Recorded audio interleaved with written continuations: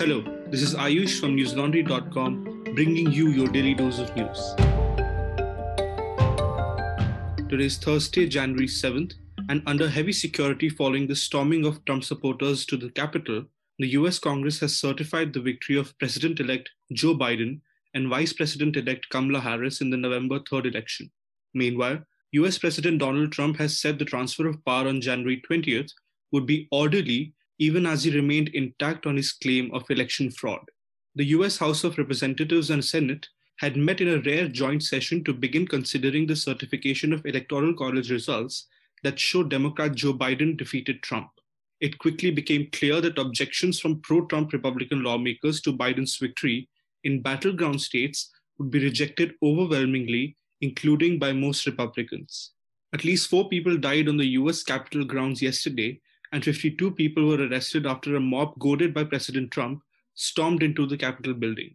The US Capitol had to be locked down with lawmakers inside after protesters tore down metal barricades at the bottom of the Capitol steps and were met by officers in riot gear. Some tried to push past the officers, who held shields, and the police could be seen firing pepper spray into the crowd to keep them back, even as the crowd shouted, "Traitors." The violence soon moved inside the Capitol building, with reports of firing at the premises. Vice President Mike Pence, who presided over the session, addressed the mob as those who wreaked havoc at the Capitol. "You did not win," he told them.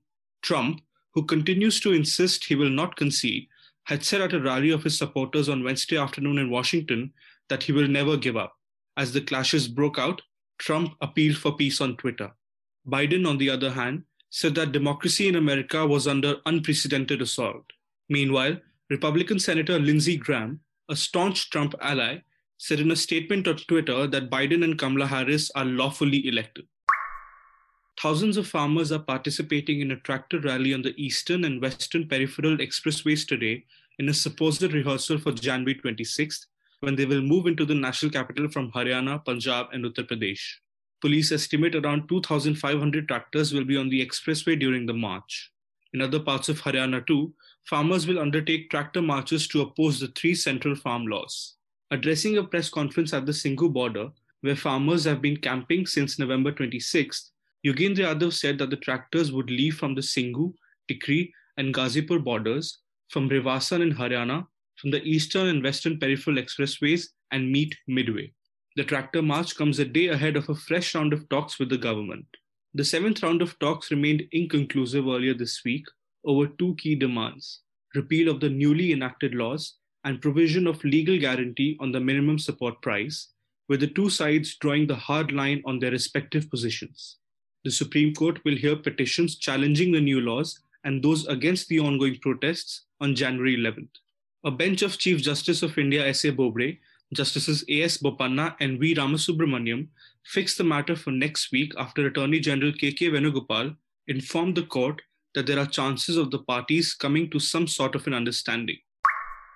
Renowned Indian motorcycle racer C.S. Santosh suffered a crash during the ongoing Dakar rally in Saudi Arabia and was put in a medically induced coma after being airlifted to a hospital in Riyadh.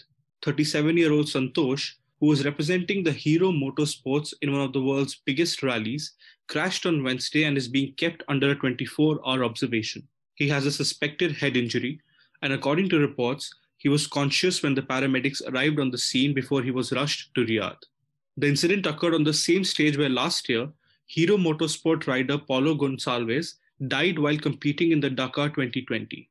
Hero Motorsport withdrew from the rally after the death of Gonçalves. Santosh crashed around 135 kilometers into the stage on a gravel track and had to forfeit the stage. This was Santosh's 7th attempt at the Dakar rally, considered the world's most grueling off-road motorsport event. In other news, BCCI President and former Indian captain Sourav Ganguly has been discharged from the hospital today. Ganguly had an angioplasty on his right coronary artery after he suffered a heart attack on Saturday. He will be on oral medications and will be monitored by doctors and nurses at his home at the moment. A PIL has been filed in the Delhi High Court seeking direction to the centre to remove actor Amitabh Bachchan's voice from the caller tune on precautions against coronavirus on the grounds that he himself, along with some family members, had been infected by the virus. The plea, which said that there were some famous corona warriors who were willing to give their services for free, came up for hearing today before a bench of Chief Justice D.N. Patel and Justice Jyoti Singh. The bench listed it for January 18th as the petitioner's counsel expressed inability to appear for physical hearing. The petition, filed by Delhi resident and social worker Rakesh, said the government engaged Bachchan for making people aware of preventive measures to fight the COVID-19 pandemic, while the superstar himself, as well as other members of his family, could not escape it. The plea stated that the government of India has been paying fees to Amitabh Bachchan for chanting preventive measures on the caller ringtone, whereas there are some corona warriors who have been doing great service to the nation and helping poor and needy people. It added that some famous corona warriors are still ready to give their services without any payment and are ready to serve the nation. The plea also claimed that Amitabh Bachchan does not have a clean history and he is not serving the nation by being a social worker, while referring to several matters pending against him in various courts. With the centre notifying the detection of avian influenza in 2 districts of Kerala, the Health Ministry has directed 4 states to remain vigilant for any unusual poultry deaths and take immediate measures to prevent the spread of the infection. The Union Health Secretary Rajesh Bhushan wrote to Madhya Pradesh, drawing attention to reports of dead crows from a college in Indore. Bhushan's letter said that since avian influenza is highly pathogenic and can transmit to human beings, all measures need to be taken to prevent the spread of infection. Bhushan, however, said that till date, no reported human cases of avian influenza has been reported in the country. Similar communications have been sent to Kerala, Himachal Pradesh and Rajasthan.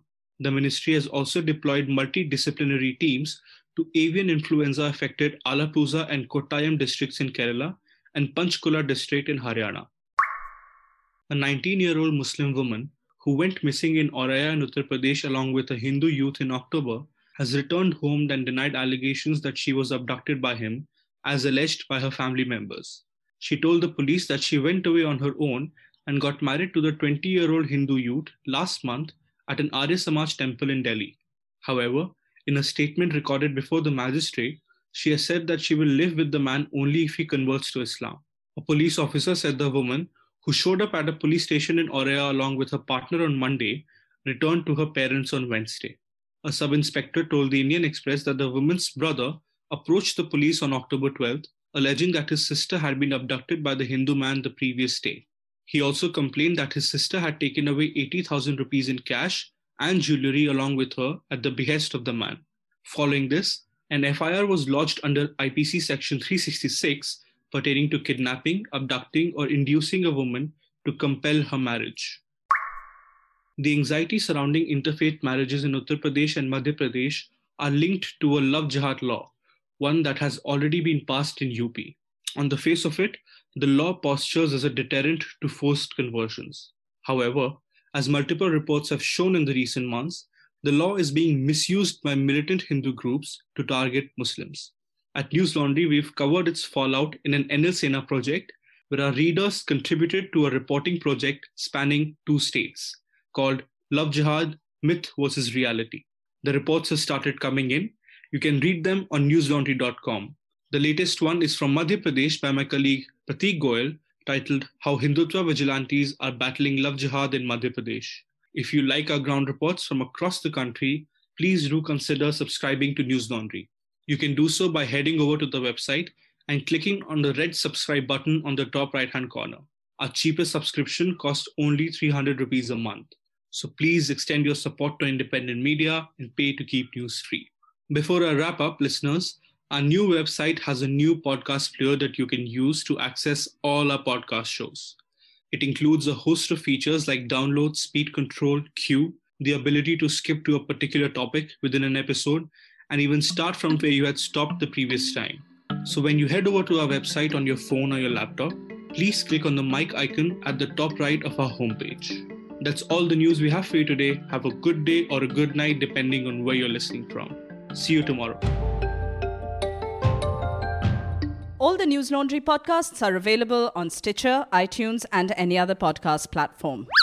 Please subscribe to News Laundry. Help us keep news independent. To catch all our podcasts on news, pop culture, current affairs, and sport, visit newslaundry.com. Follow us on Facebook, Twitter, and Instagram, and subscribe to our YouTube channel.